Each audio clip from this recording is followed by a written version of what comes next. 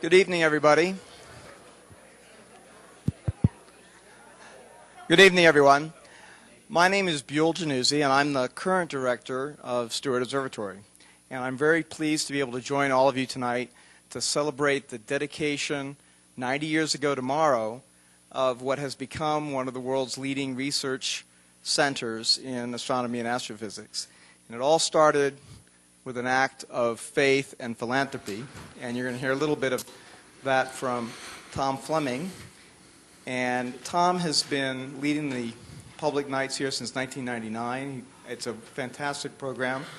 And Tom has also been integral to our undergraduate advising program for many years. He was just recently recognized by the National Association for Collegiate Advisors and will be getting honored next year. In October. In October. In Salt Lake, yeah. So we're very proud not only of what Tom does with these outreach efforts, but also with our undergraduates.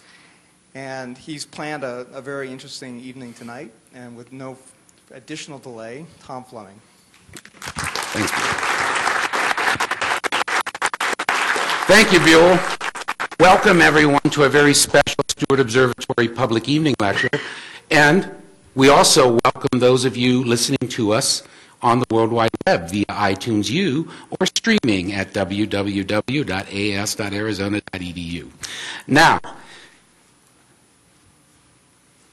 on April 23rd, 1923, 90 years ago tomorrow, the ceremony took place here at Steward Observatory. The program included the university band, an address welcome from the new president of the University of Arizona, Cloyd Heck Marvin, an address by Vesto Slipher giving greetings from sister observatory, Lowell Observatory up in Flagstaff, music by the University Quartet, an address by Robert Aiken, probably the foremost authority on double stars in astronomy of the day, and an address by Andrew Ellicott Douglas. And of course, the acceptance from the Board of Regents. And there's actually what Steward looked like. Yeah. This is the platform that was erected for the ceremony in 1923. There used to be steps going up to the front door of Steward. This was erected on the northwest side of the building, and there we go. There's the platform where that program you just saw was carried out 90 years ago tomorrow. And then on the 24th, here's the Tucson Citizen, Steward Observatory, formally dedicated with appropriate ceremonies at U of A, and gift is formally accepted for U of A by the Chancellor, and there's a picture of it and a nice description of the ceremony. But how did it happen?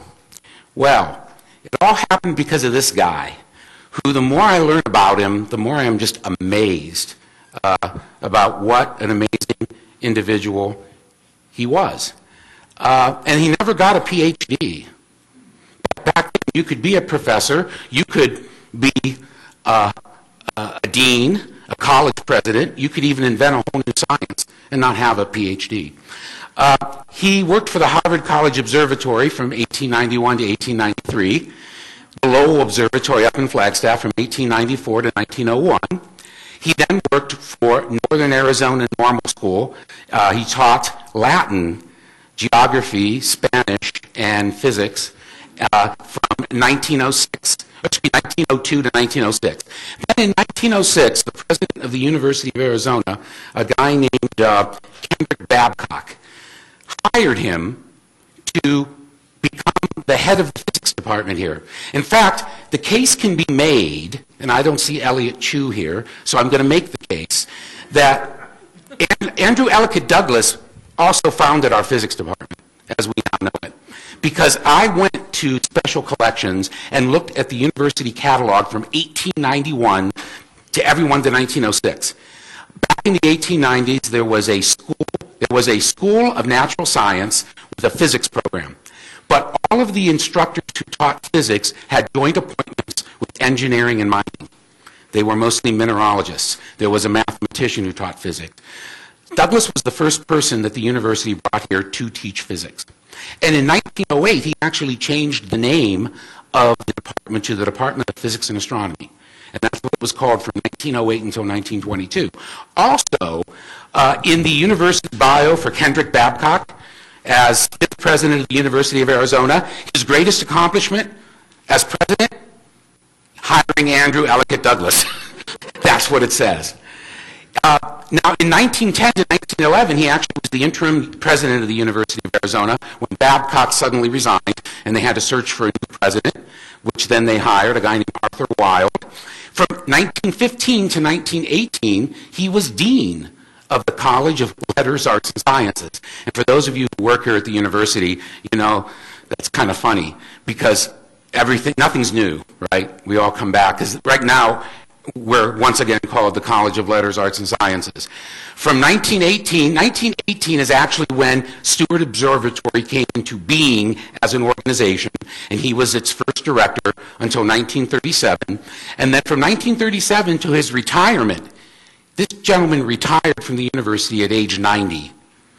1958, he was director of the Laboratory of Tree Ring Research. Now, in his early life, when he lived up in Flagstaff, he actually worked for this gentleman named Percival Lowell. And there they are, there he is at the 24-inch telescope at the Lowell Observatory, looking at Mars, sketching it, and there's Percival Lowell doing the same thing. Problem was that Douglas was actually a very good scientist. He worried about things like errors and inaccuracies in measurement, especially using the human eyeball. And his boss didn't worry so much about those things. And so he started to doubt the scientific methods of his boss. And it actually came to a head at the end of the 19th century.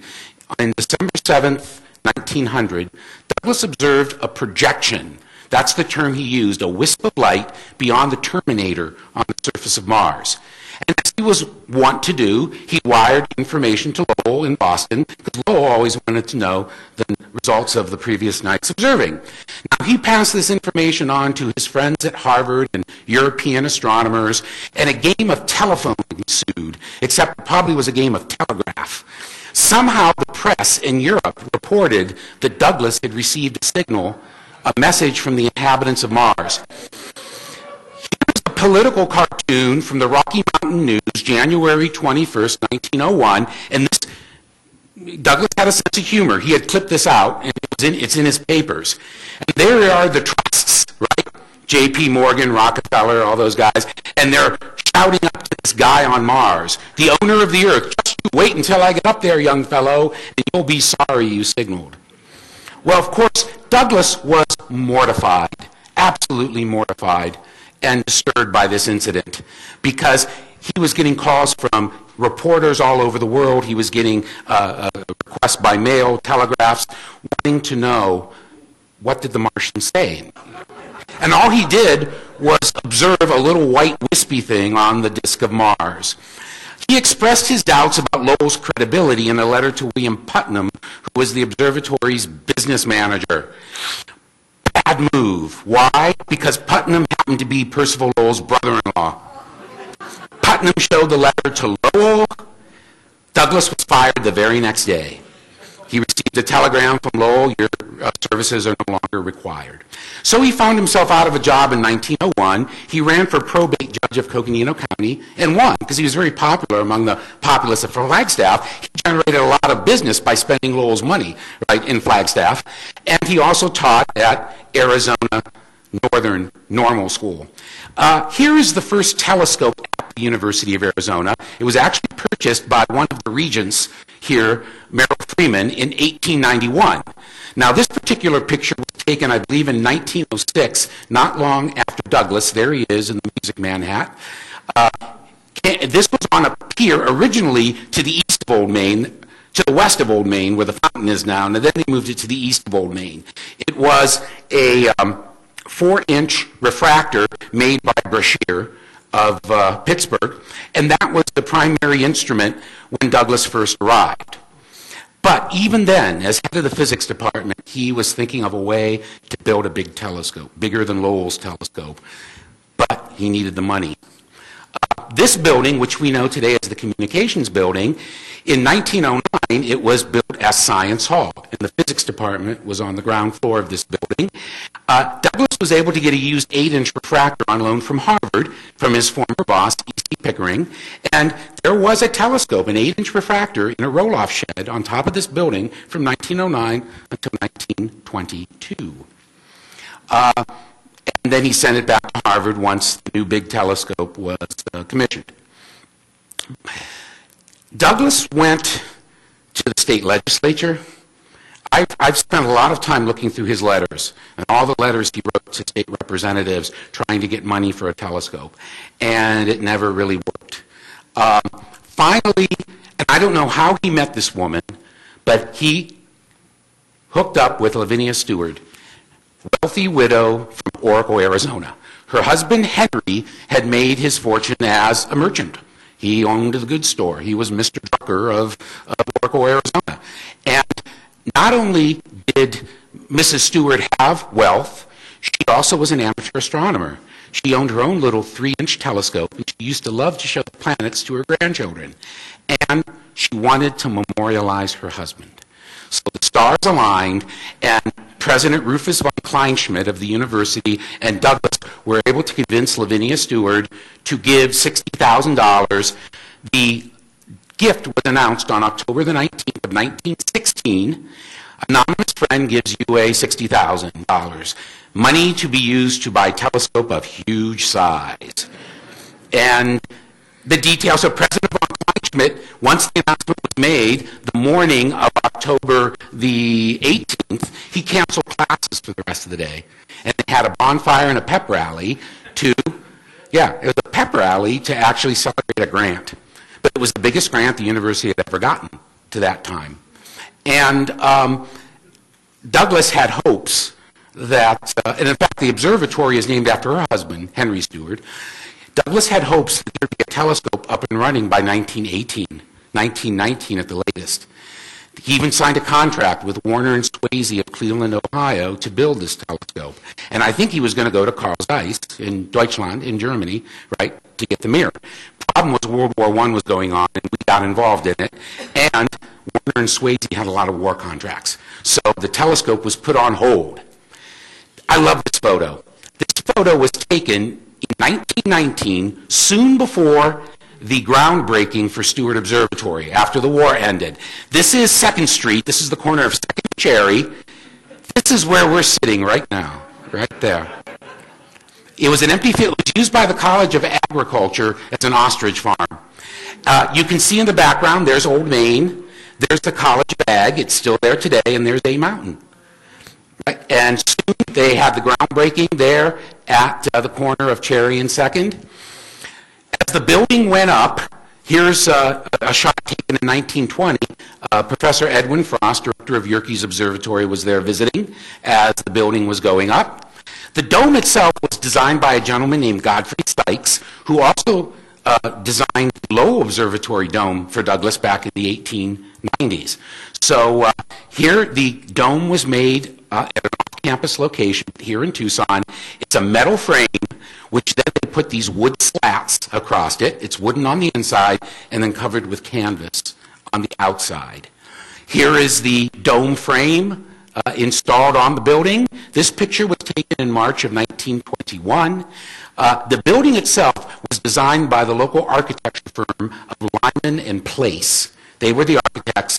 The building was completed in August of 1921. Now, the telescope itself was built in Cleveland, Ohio. The mirror is what took the time. Zeiss wasn't available after World War I. They went to a company called Spencer Lens Company in Buffalo, New York. And apparently the first couple of blanks that they made cracked.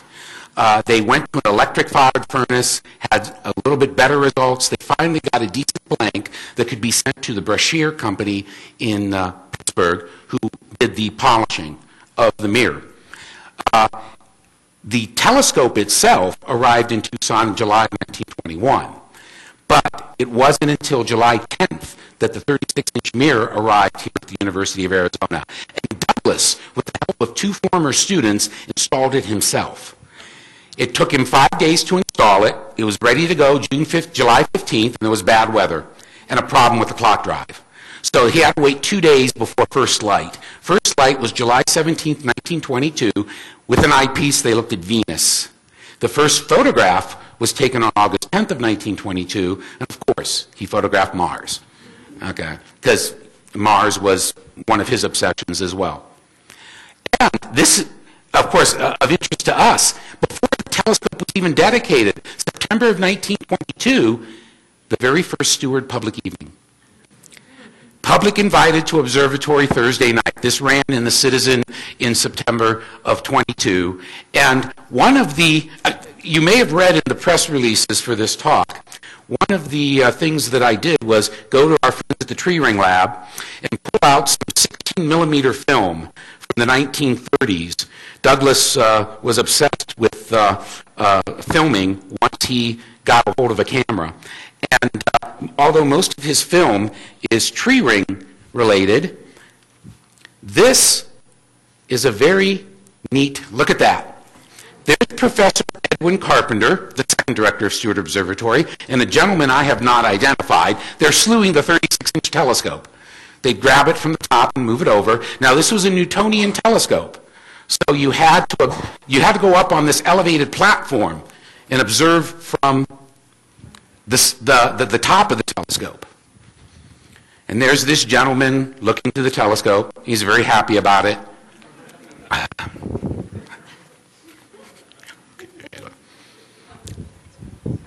Now, I'm not quite sure what this event was. You won't see Douglas in this because he's the cameraman. But there are a lot of well-dressed people looking through the telescope. So either he had guests or it was a public evening. I'd like to think it was a public evening, okay? But it is possible that the gentleman who was helping slew the telescope was the son of E.C. Pickering. That's my guess of who it was, but I can't confirm that. Yeah.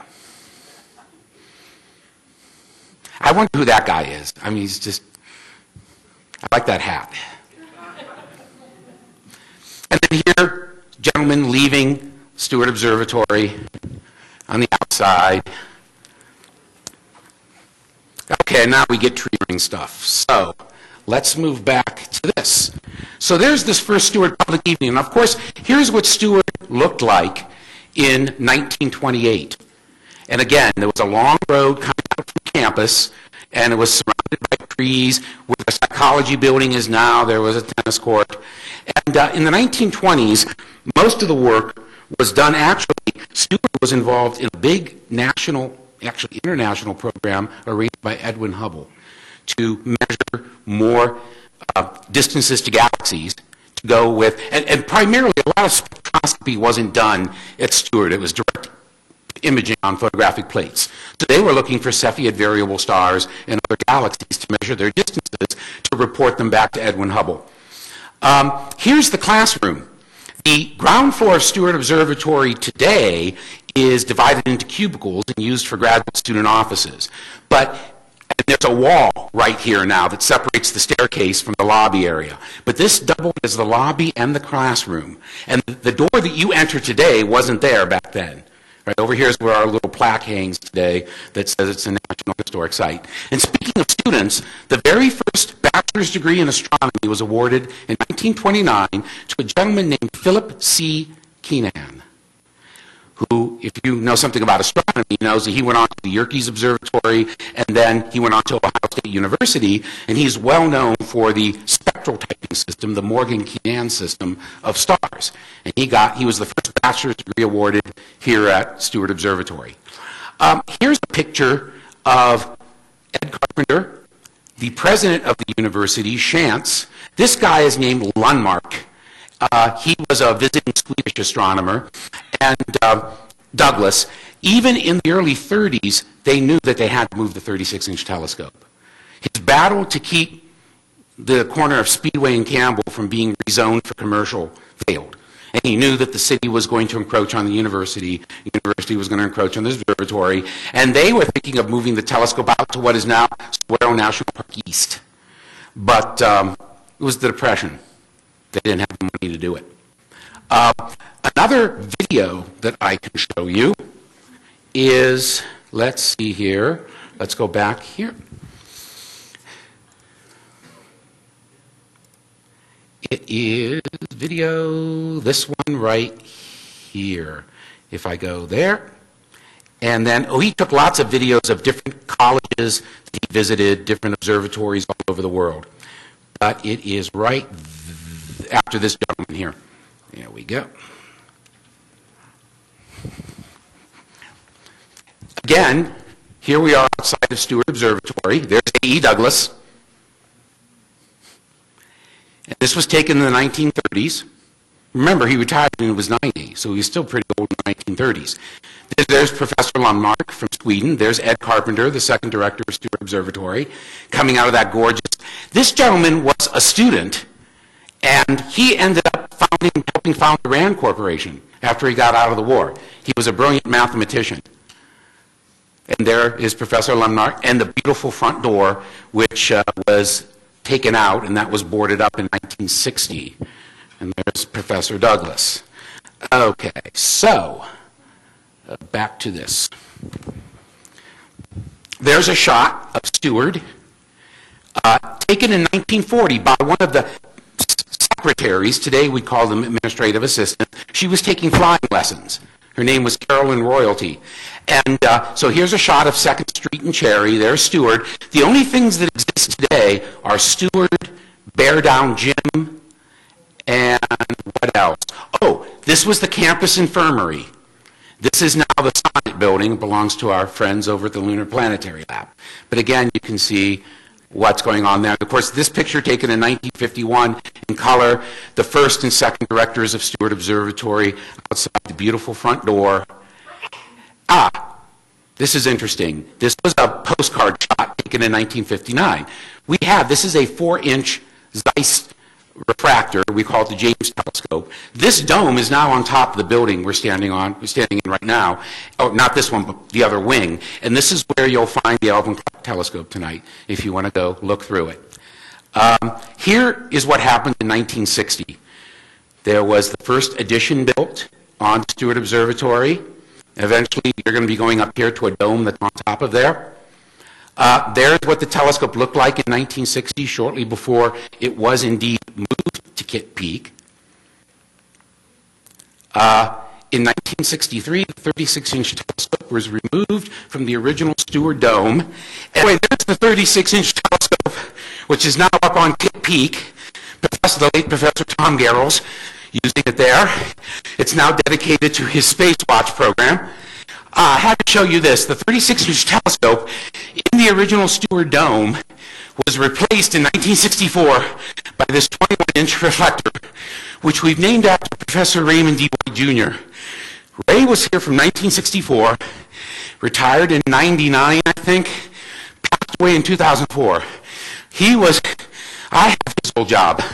He used to run these public evenings for 3 decades and was really in charge of our undergraduate education program. Professor Meinel was our 3rd director. I wanted to show you some of the highlights of Stewart Observatory over the 90 years, and I don't have much time to do it. But I wanted to mention that Professor Meinel, our 3rd director, who passed away last year, was really responsible for bringing in NSF money, National Science Foundation money. He replaced Professor Carpenter when he died of a heart attack. Professor Bach was our 4th director, and he was responsible for the building of this 90-inch telescope, which was the real workhorse of Stewart Observatory in the 1970s and the 1980s. Professor Ray Wyman, who actually discovered the first gravitationally lensed quasar, was our 5th director in the early 70s, and he laid the groundwork for the multiple near telescope. Notice we don't do domes anymore. And it was Stewart Observatory that was involved in the first such modern telescope design back in 1979. In 2000, the 6 individual mirrors were replaced by a single mirror. Peter Strittmatter, our 6th director, I think holds the record for the longest serving department head here at the University of Arizona. And he was responsible for leading our efforts. Oh, I had to show Frank Lowe because we do a lot of infrared astronomy. And there's some more of our infrared astronomers in days gone by, Marcia Ricci, Roger Thompson. And because we wanted to bring our infrared astronomers home from Lunar Planetary Lab, we built this addition to Steward in 1983, the Mirror Lab. That big mirror that you saw in the 2000 revamp of the Multiple Mirror Telescope, made here. Look at all these mirrors, starting with the Vatican mirror. Roger Angel's idea to make lightweight big mirrors, and we're still in the business of doing that. We tragically lost one of our members. I was a grad student back in 1987 when Mark Aronson tragically died on Cape Peak. But you know, every 18 months we hold a lecture in his honor. And we've done a pretty good job of picking Aronson lecturers. 2 of them have gone on to win Nobel Prizes. So, yeah. And I always want to remember Mark. In 1992, we further extended the building over here, and then in 2000, the 5th floor was put on this extension. And I need to turn it over to my colleague, but Larry Close in a moment. But I just wanted to show you some of the telescopes that we now operate at radio frequencies, the Large Binocular Telescope on Mount Graham. In the future, we're looking to be involved in the Large Synoptic Telescope. It's going to be a revolution in astronomy, what the Synoptic Telescope is going to do. And we're also involved in the Giant Magellan Telescope project. But I want to come back to something this gentleman said. He said it 90 years ago tomorrow. From his dedication speech, A.E. Douglas, many people ask, is the observatory finished? I answer, no. It has only just begun. It is only complete in the sense that it is finally workable. A dedication like this symbolizes the completion of a material part, but a dedication is dual, in being part material and part spiritual. The material part of the building is brick and steel and glass, which you see. The spiritual part is the living human force which enters this observatory and makes it live. In this ceremony, we dedicate ourselves to the perpetuation of this human force, which is nothing less than the soul residing in the physical structure. I want this Steward Observatory to live, and in living it must grow, and in growing it must produce results. Its uses for classes is fine, its use for the public is fine. But it will not live without scientific results. In concluding, I wish to leave you with a more general view. This installation is to be devoted to scientific research. Scientific research is business foresight on a large scale. It is knowledge obtained before it is needed. Knowledge is power, but we cannot tell which fact in the domain of knowledge is the one which is going to give the power. And we therefore develop the idea of knowledge for its own sake, confident that some one fact or training will pay for all of the effort. This, I believe, is the essence of education, wherever such education is not strictly vocational. The student learns many facts and has much training. He can only dimly see which fact and which training will be of eminent use to him, but some special part of his education will take root in him and grow and pay for all of the effort which he and his friends have put into it. So it is with the research institutions. In this observatory, I sincerely hope and expect that the boundaries of human knowledge will be advanced along astronomical lines. I love to think that if Professor Douglas could join us today, he'd be very happy and he'd be proud. Thank you.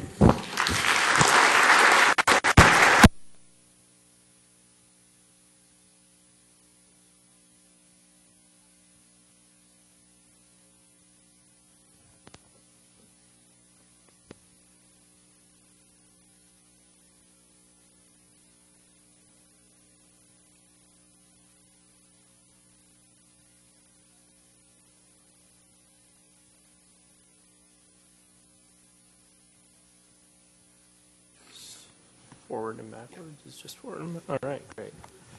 All right. Well, I think that was a great talk by Tom there.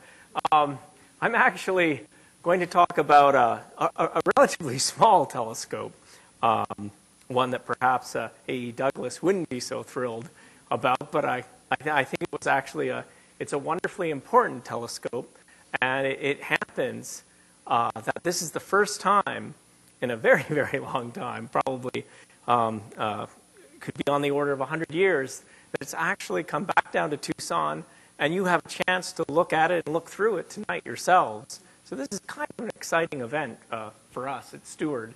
The telescope is the second oldest telescope in the state of Arizona, at least that's being used in an observatory. And it's the 1888 5-inch Clark refractor. And I'd like to talk to you a little bit about it today. And the last picture that Tom showed you, you could see Douglas beside the 36-inch reflector, which of course using a reflecting mirror. And for the first year, as Tom pointed out, Douglas had the telescope here in the observatory dome, but he did not have the mirror. So for the first year, actually, they went through and they made sure it was balanced and they got the pointing right.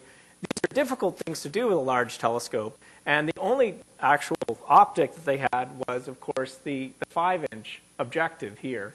And so Douglas has spent a fair bit of time with his own eyeball looking through this particular finding telescope. So this was the Finder telescope that they used for the entire lifetime of the 36-inch telescope.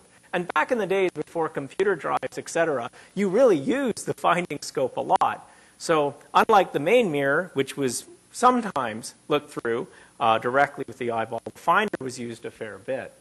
Anyways, I'd like to talk to you a little bit about the history of Clark refractors. How many people in the audience have heard of a Clark refractor before? Okay, so a fair number of people. But I think it's worth going into a little bit. They're very exciting telescopes, especially if you're a fan of antique telescopes. They're perhaps the most valuable of all the antique telescopes in the sense that the Clarks were fantastic telescope makers. And it really was a family effort.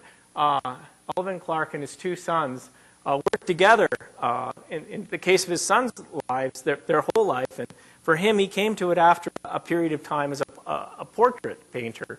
He had a very good eye. He could see very small details. And from these details, he could understand exactly how to paint a portrait correctly. And at the same time, he could recognize flaws in a lens.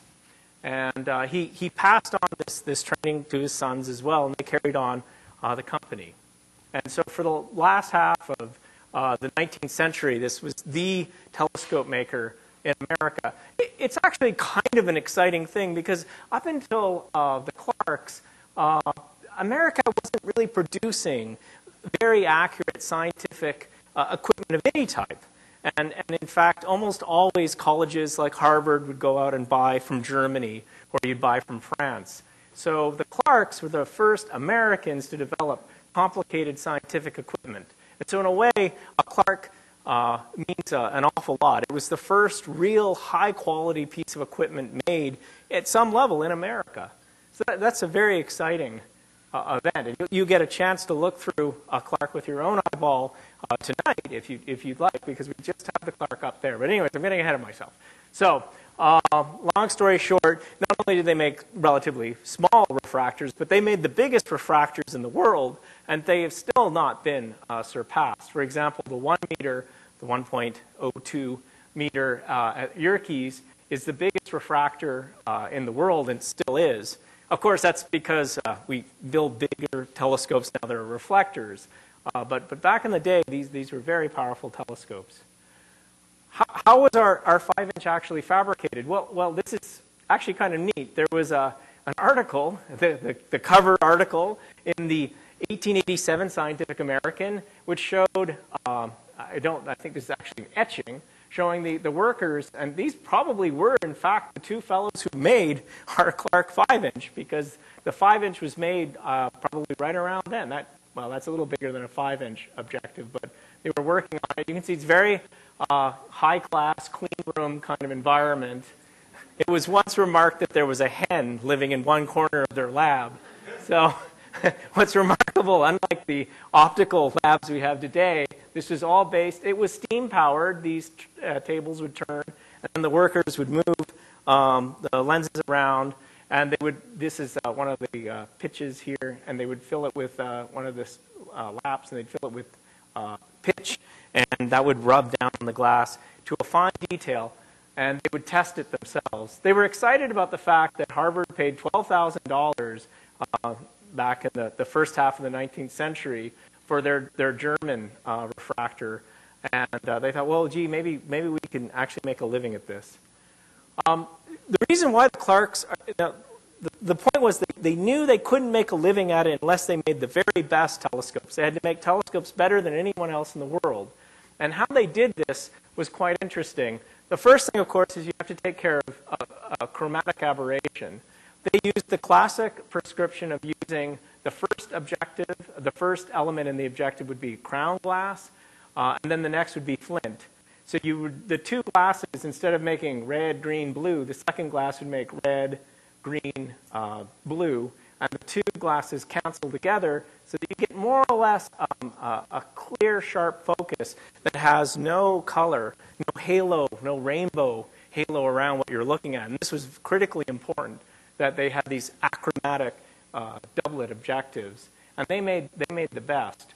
And in fact, tonight, if you go up and take a look at the telescope, you can compare the 5-inch Clark to a 3-inch that's beside it, which is sort of the finder of the telescope right now. And you'll see the 3-inch has pretty marked chromatic aberration, but the Clark does not. And that's really a neat little history lesson in telescope making. They also use a slight air gap here, and they made slightly different figures here on between the positive and negative lenses, so they wouldn't get a ghost, which was really typical of these air-spaced objectives before, because the light would bounce around and you get this big ghost image lighting up your view. So they were really way ahead of their time making high contrast telescopes, and they really had thought it all out.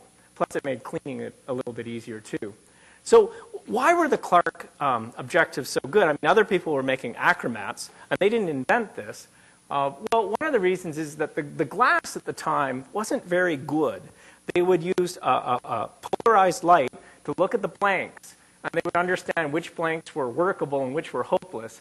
A lot of them kind of looked like this. They had stresses and striations, and they had all sorts of physical deformities. And they had to design the actual shape of the lens, not to a perfect spherical shape, but slightly aberrated, so that they would compensate for these aberrations. So each Clark objective was handmade, literally, and it had a very specific figure to try to cancel out these variations. Another thing they did that a lot of people didn't do is this on the back of the flint, which would normally be just a flat surface, they added a little bit of power to that too. So they had 4 surfaces to actually try to make a perfect image out of. And they spent a lot of time testing. And in fact, they dug a 230-foot dark tunnel in the basement of their lab/house, their factory in Cambridge, Massachusetts. And what they were able to do with that long, dark tunnel, they put a little point source at one end, and then they would look at, say, it's a candle with a little pinhole in front of it, and they would look at that little pinhole, it kind of looked like a star, and they would look at the image in and out of focus, and they would also use a small blocker to move across it back and forth. It's sort of very similar to a Foucault knife edge test. What's interesting about it is the Clarks invented the knife edge test before Foucault. I mean, it was kind of amazing. They had no real formal training in optics, but they just invented basically ways. They invented curvature sensing, what we would probably call something similar to pyramid sensing. They were way ahead of their time in wavefront sensing. They wrote down nothing. They published nothing. There's very little known about how they did it, but they sort of just had a feel for it. And they would then mark on the lens what parts of the lens had to be further rubbed down with red pen, or a red sort of pitch-like marking, and then it would go up in the lab. They'd work on it that day, and then they'd go down at night and test it again. And they would go through these cycles, much like what we do at the Steward Mirror Lab with our giant mirrors. And in this process, they made very, very accurate lenses. So, how does Steward fit into all of this? How did Steward wind up with an 1888 Clark? Actually, to be totally honest, I'm not really sure. All I can tell you for sure, when this little guy was, say, on the order of 32 years old, it appeared on the side of the 36-inch. There it is, right there. and at Warner and Swayze, who built the 36-inch. And you know, maybe because it was the all-American telescope, I guess they'd be damned if they weren't going to use an American finder scope on it too. So there's a fine American finder scope, a Clark. Now, we suspect that perhaps the 5-inch Clark might have already been in the possession of A. Douglas, but there's absolutely no real proof of this. And it's a little bit of a fuzzy picture. Maybe some people in the audience have a better idea than us how this wound up. Because after all, it was almost, well, not an antique, but it was an older telescope finder when they mounted it on this brand new 36-inch. Here's a zoomed-in picture, and you can see it is classically the outline of a Clark. So that was very neat for us to have realized that. And but this was not unusual. If you made a very good telescope, then it was not at all unusual for the finder on that telescope to be of the highest quality. After all, your finder had to be of very, very good optical quality so that you could, you know, basically point your larger telescope in the right direction and lock in on, say, a faint object or something along those lines. So it was very important that it was high quality. For example, the Lowell 24-inch Clark used the 6-inch Clark that was previously owned by Lowell, which was built in 1880, as its finder. So there was sort of this history of using Clarks as finders on larger telescopes. And Douglas must have been familiar and aware of this. He probably looked many times through the 6-inch Clark at Lowell and thought, okay, well, it makes sense. We'll put a 5-inch Clark on our 36-inch. And so that was kind of neat. And after all, that 6-inch was very important. It was what Douglas used in his big site campaign where he established a little observatory up in Flagstaff. And so in a way, that these sort of 6- and 5-inch Clarks were really what got astronomy going in Arizona. So as far as I'm concerned, this is the second oldest professional scope in Arizona. However, it kind of got lost. Its sort of knowledge of it kind of disappeared until fairly recently in 2002 when this was, of course, the 36-inch had become the Spacewatch telescope, which was discovering all sorts of exciting, just thousands of asteroids, and to some degree understanding, you know, whether there were any near-Earth asteroids that could be dangerous for life here on Earth. So a very important mission. The finding telescope was becoming less and less important as the field of view by the Spacewatch telescope with modern CCDs was getting to be quite large, and it was an automatic telescope. Therefore, the finding telescope wasn't being used nearly as much. And Bob McMillan's group realized, well, you know, this is actually quite a valuable telescope, but it was painted this hideous red color, and they actually painted right over the beautiful scripting saying, you know, 1888 Clark. There's, with a paintbrush went in there, and, you know, this is early on, of course. This is probably at Warner and Swayze, but it got covered in paint. Probably hadn't been revealed until the LPL Spacewatch group actually realized what they had, and they did a really nice job restoring it. Here you can see Joe did a really nice job leading this effort, and there you can see Phil Wirtz actually turning it, and with Brasso getting rid of that nasty red paint, and it wound up looking more like this, and the image I keep showing here on the bottom after that. Then it went back up to Kitt Peak, to the 36-inch, where you could see for the last sort of 10 years, this is what the side of the telescope looked like. It's certainly the oldest telescope at Kitt Peak was the finder there. And but we decided perhaps it would be nice if it came back down here again. And voila. We've brought just now, in celebration of Stewart's 90th birthday, we brought the Clark back down here. And this is a picture that was taken all of about 3 hours ago. Because it's really just happened this week. And this is on the roof of the astronomy building. It's just basically up through there. I'm not sure what route, but it's basically the same route that you would take to get into the 21-inch. You just turn around the other way and go up the other set of stairs into this little dome, which many of you have probably not been in, where the Jeans telescope was located. And we replaced the Zeiss 4-inch with the Clark 5-inch. And there you can see a picture of it. And so I think the most exciting thing that I'm going to say in this talk is that, you know, if hopefully we can all get a chance to go up there and take a look at it. It is a beautiful telescope, and it's a wonderful piece of American scientific history. and it's also a big part of Stewart history too. So, Thank you, Laird.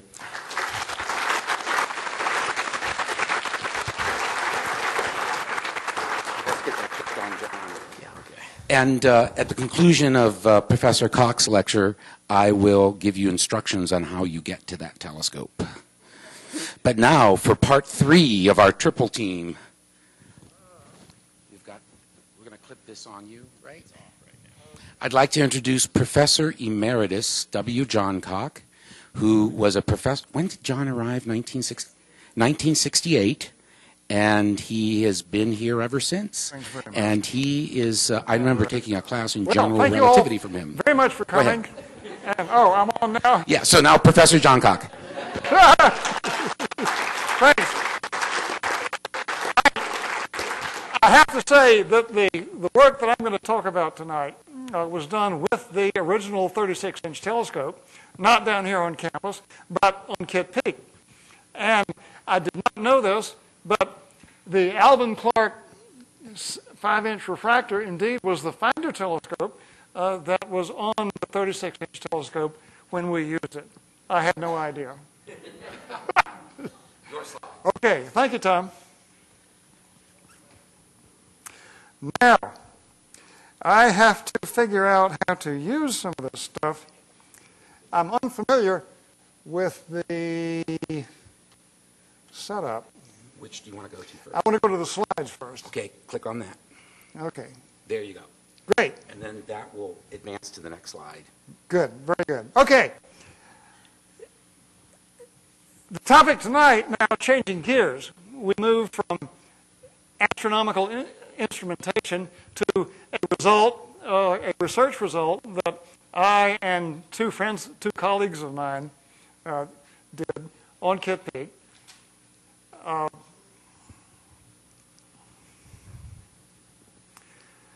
And I was very happy to hear Tom quote from Douglas's, I guess, a presentation, all right, about research, because research is really, as Douglas said, work that you do now, the results of which you do not have any idea whether they're going to work out to be useful or not.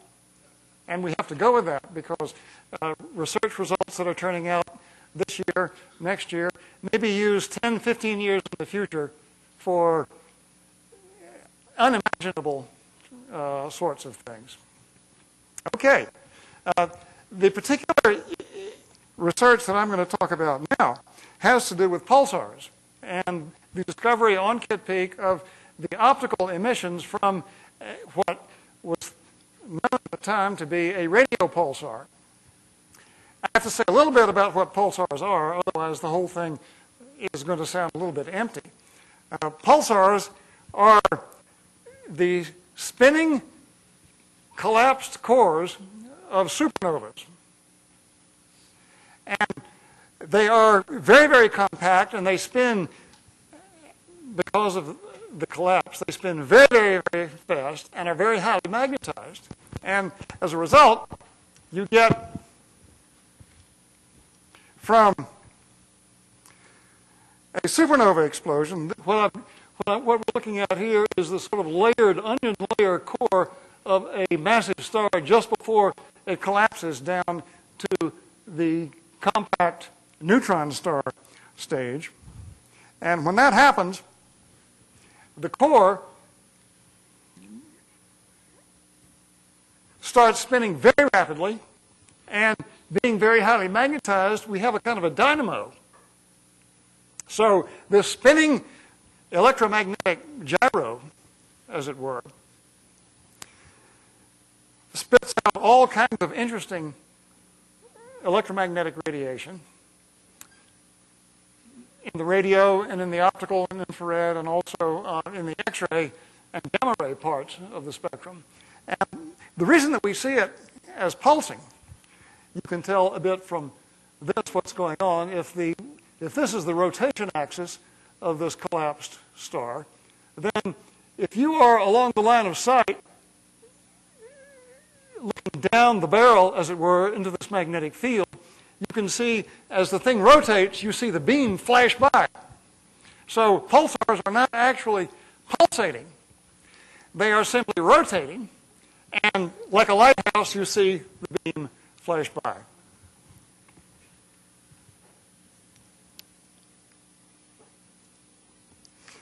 The particular event that sparked the discovery that my friends and I made was the discovery in early 1968 of a radio signal which seemed to come as a pulsed signal from the vicinity of the Crab Nebula. Now, the Crab Nebula is a well-known supernova remnant, was well known to be a supernova remnant at the time, and it is located right here on the star map, right between the horns of Taurus the Bull. And this is what it looks like if you see it through a moderately large astronomical telescope. This is the nebula itself, and this is the remains of the explosion now spread out that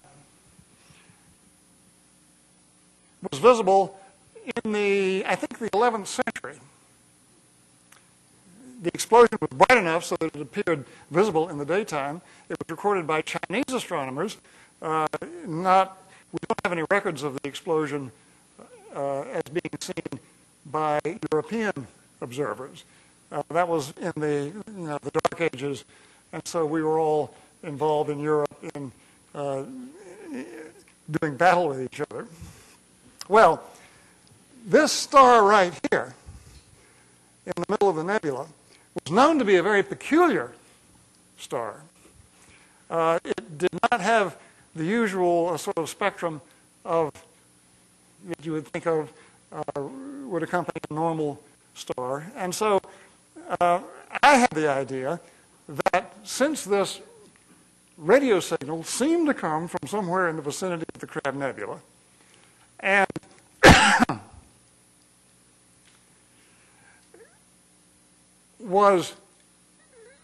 I thought that it must be somehow associated with this very peculiar star in the middle of the nebula.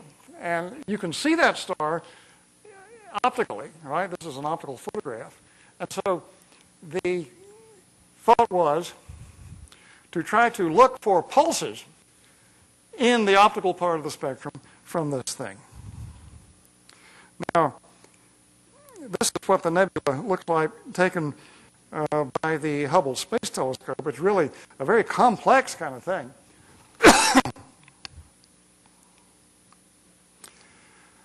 This is what the radio signal looks like right here. And what we found was that the optical signal would look like this, and subsequently X-ray and gamma ray emission was discovered from this thing.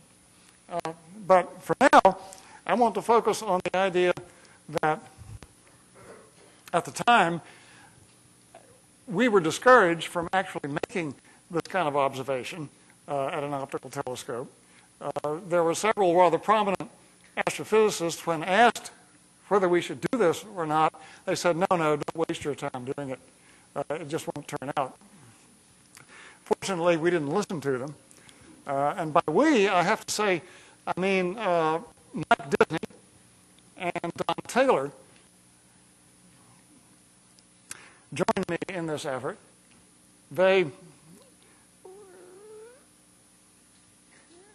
I'm sure they would like to have been here tonight, but I have not, excuse me, not been able to make contact with them in time for them to, participate in any way in this. So, let me turn now to actually what happened with this thing. Let's see. Right. So now we Okay, go I'm to going to. the website at AIB. Yeah, there you go. Yeah, we got the website here. This is material from the American Institute of Physics, which has all this interesting history about the discovery that we made. This was narrated by Philip Morrison, who actually was my graduate advisor when I was going to school at Cornell. And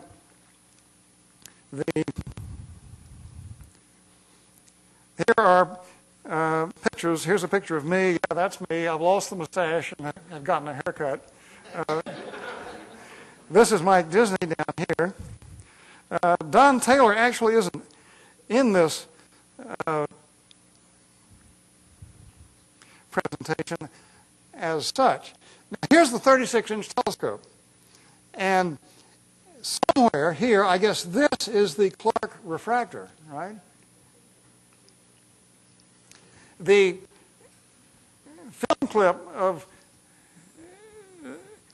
Douglas and colleagues looking down through this telescope that was installed here on campus really brought back some memories for me, because Disney and I were stumbling around in the dark on top of Kitt Peak, right, staring into this thing, this big Newtonian monster, as it were, and we were moving it around with our hands, just like the guys in the film clip were doing. So that really brought back some memories for me.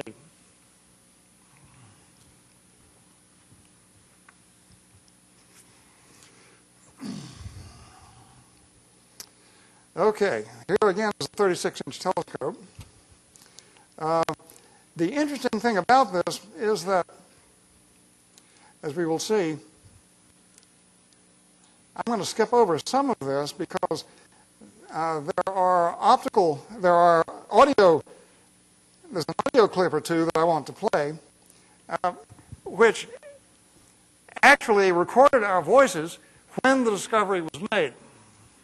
We had no idea that this recording was being made, and the effect of having actually spontaneously recorded a discovery like this on tape is really quite astonishing. So let me... It's in another window here. It is right okay. there it is. You want to play it right now? Yeah, sure. Let's play this. This next observation will be observation number 18. You've got a bleeding pulse here. Hey!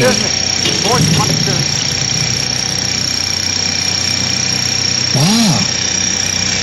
You don't suppose that's really it, do you? It can be. It's right bang in the middle of the period. But going right bang in the middle of the scale. It really looks something from here at the moment. It's growing too. It's growing at the side a bit too. Oh, it was, isn't it?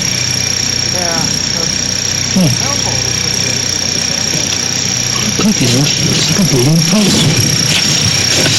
It's growing, John. It is. Look. It is. You're right. Folks, I'm sorry. I don't think this is going to work. This is working very well. The problem is that the sound quality is quite bad. But I want to go back to the website before. Okay, here we go. Here we are. And just say that the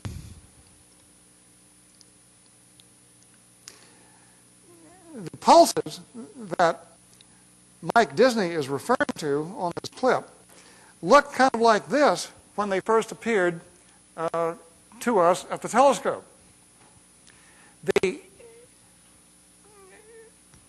signal coming from the pulsar, the optical signal, was so faint that we had to superimpose a great many pulses in a small computer to build up a more or less noise-free picture of what the pulses actually look like.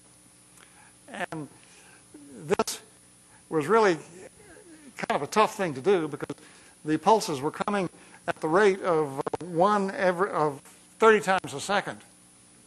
So it was really kind of hard to get the instrumentation going to reveal this pulse at the telescope while we were doing the observation. But here it is. This is the first pulse from the pulsar that we observed on the screen of this CAT, Computer of Average Transfer. transients. And from then on, we did some more tests and made some more observations, and finally got the courage to call up the director, Bart Bach, who was in Chile at the time. Well, we didn't call him by phone, actually. We sent him I guess it would be a telex or a telegram at that point. And Bach was very disturbed. He was quite sure that we'd made a hideous mistake and that the observatory's reputation would go right down the tubes after our mistake. Turned out to be okay, though, and the upshot of it all was that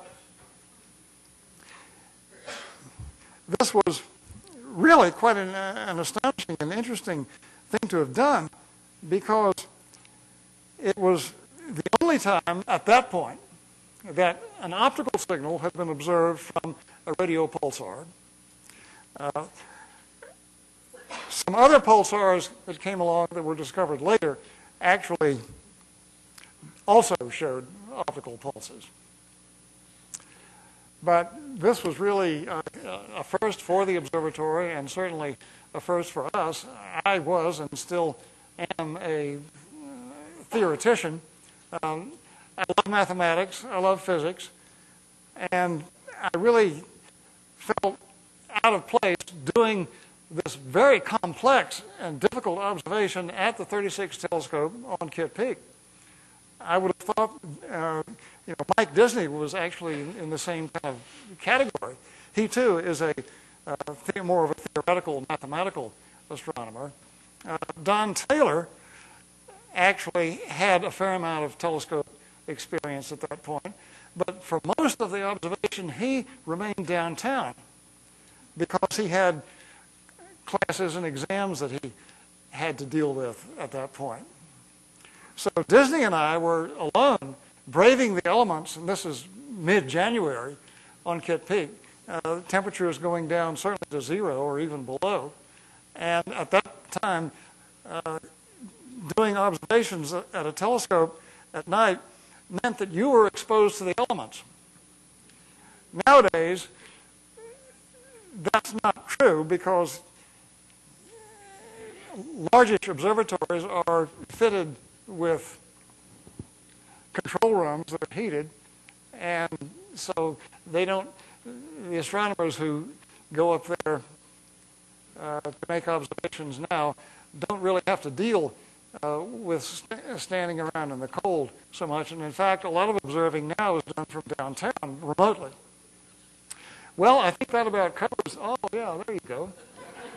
That's us. There's Don Taylor on the far right there. This is our, whoops, uh-oh. That's okay. You want to press that one right there. Oh, okay. That's the laser pointer. Yeah. Thanks, Tom. Yeah.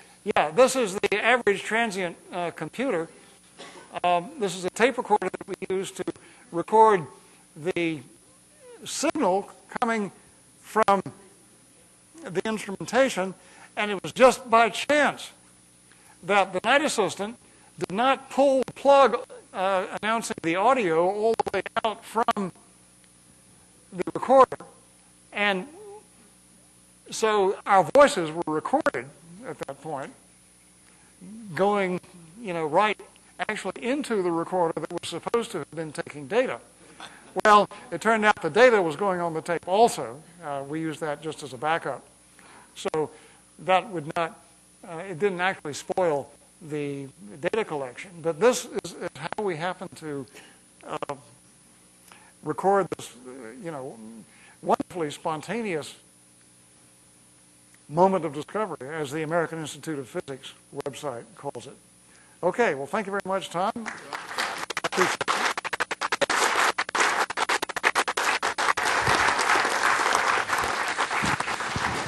Thank you very much, John. I guess I would ask if there anyone that has a burning question they would like to ask any of us. Yes, we'll take one or two questions.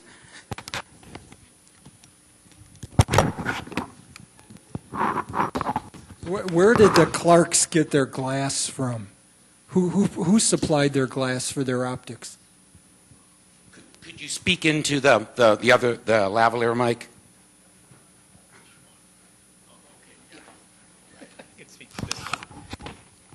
Yeah, I actually was afraid someone was going to ask that. So it was indeed the All-American telescope for everything but the glass that was supplied for the objective of the Clark.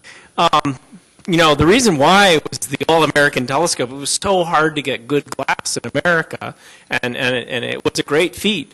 And World War I was the main reason I think it was American glass. But back in, 1888, there was really no good American glass to be used. They tried to use some American suppliers, but in the end, that glass was supplied either from England or Paris.